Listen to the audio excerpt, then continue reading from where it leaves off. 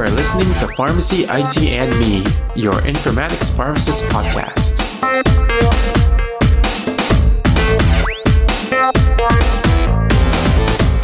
Hey everyone, welcome to another episode of Last Week in Health IT for March 9th, 2023. And of course, again, I realize I haven't done this in a while, so sorry about that. You can probably tell from my voice I am feeling a little bit under the weather, so I haven't been recording that much, but here we are, and let's just get right into it. So the first thing I want to talk about is Microsoft and MITRE. They are teaming up to defend against machine learning cyber attacks. So as you know, cyber attacks are still an issue and still an ongoing issue. So there's this new, it's called the Caldera plugin. It's combining an open source software, and it's going to be helping cybersecurity professionals to kind of better prepare for attacks on machine learning systems. So why does this even matter? It's because, using AI, it uses a lot of data to analyze, which means all of this data is stored somewhere, right? So there's just an amazing amount of medical data out there that's being used in clinical treatment decisions. So all of these things can be attacked.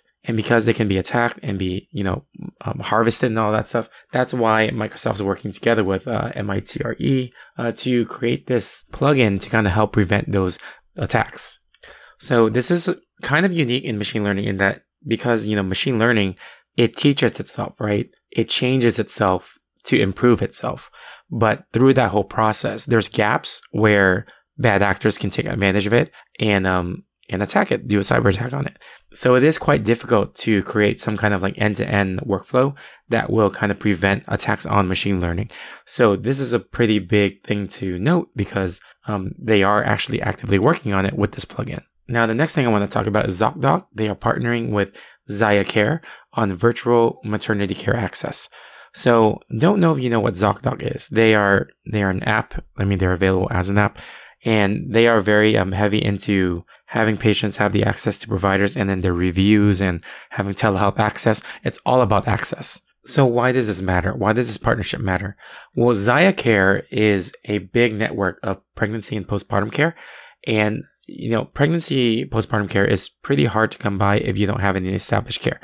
And access, of course, is always an issue. So them partnering with ZocDoc actually makes this a really big improvement in access. So now, new parents can actually be able to find and book the video appointments like telehealth or even in-person appointment through ZiaCare, through ZocDoc. All that stuff that comes into being a parent or, even just during pregnancy, like all the exercises you need to do for therapy, all the lactation consulting, all of the dietitian, like what you need to eat and all that stuff now is going to be available through ZocDoc, through the ZocDoc app for ZiaCare. And ZiaCare, they accept insurance from Aetna, Centivo, Emblem, Empire, just a lot of different insurance companies. So now having this partnership will improve access to many people who don't have access. And according to ZiaCare founder, Leonie Runge, as many as 40% of women actually do not receive the postpartum care that they need. So this partnership with ZocDoc is actually a very good thing that's going to improve access. So the next thing I want to talk about is Atrium Health and Best Buy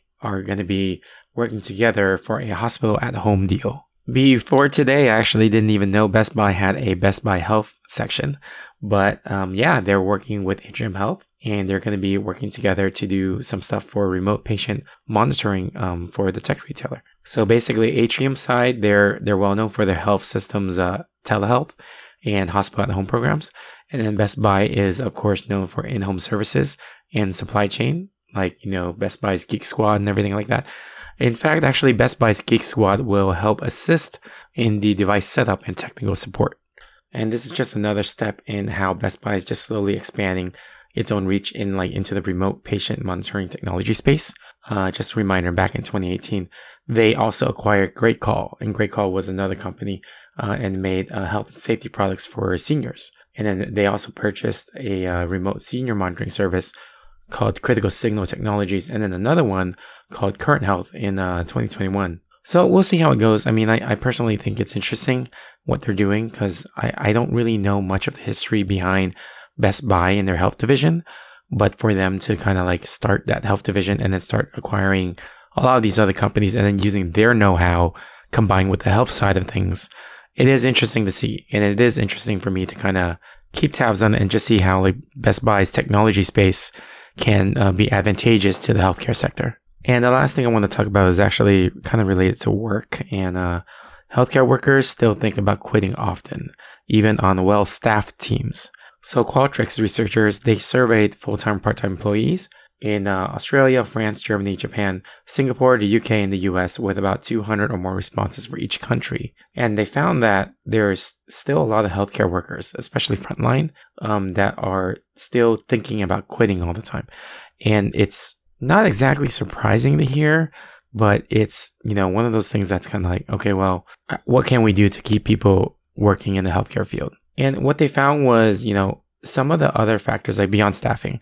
Obviously, if you're at a understaffed place, you're not going to feel like you want to stay. But beyond that, they also found other factors to why people want to leave. And one is not being asked to provide feedback and thinking about quitting multiple times a month, like 43% of healthcare employees versus 37% of customer-facing employees across other sectors, indicating that they have not received a raise and finding it hard to keep up with living expenses. For that comparison, it's 74% healthcare people think about that, and compared to 67% across other industries. And also workloads have increased, where 53% of healthcare workers thought about this rather than 44% of everyone else surveyed. So I'll post a link to that specific article so you can read a little bit more about like some of the responses of like what can leadership do. Yeah, I mean that data that's out there, it's interesting. It's not entirely surprising, but that also goes to say it's unfortunate that I don't think it's surprising. So that's all I want to talk about today. Probably try to get these done a little bit more often, so it's a little bit more keeping myself up to date with the news as well. But yeah, before we go, just if you guys want to check out more healthcare IT news, I usually go to healthcareitnews.com or another section on Becker's Hospital or through ASHP's news. So yeah, hope you guys have a great rest of the week.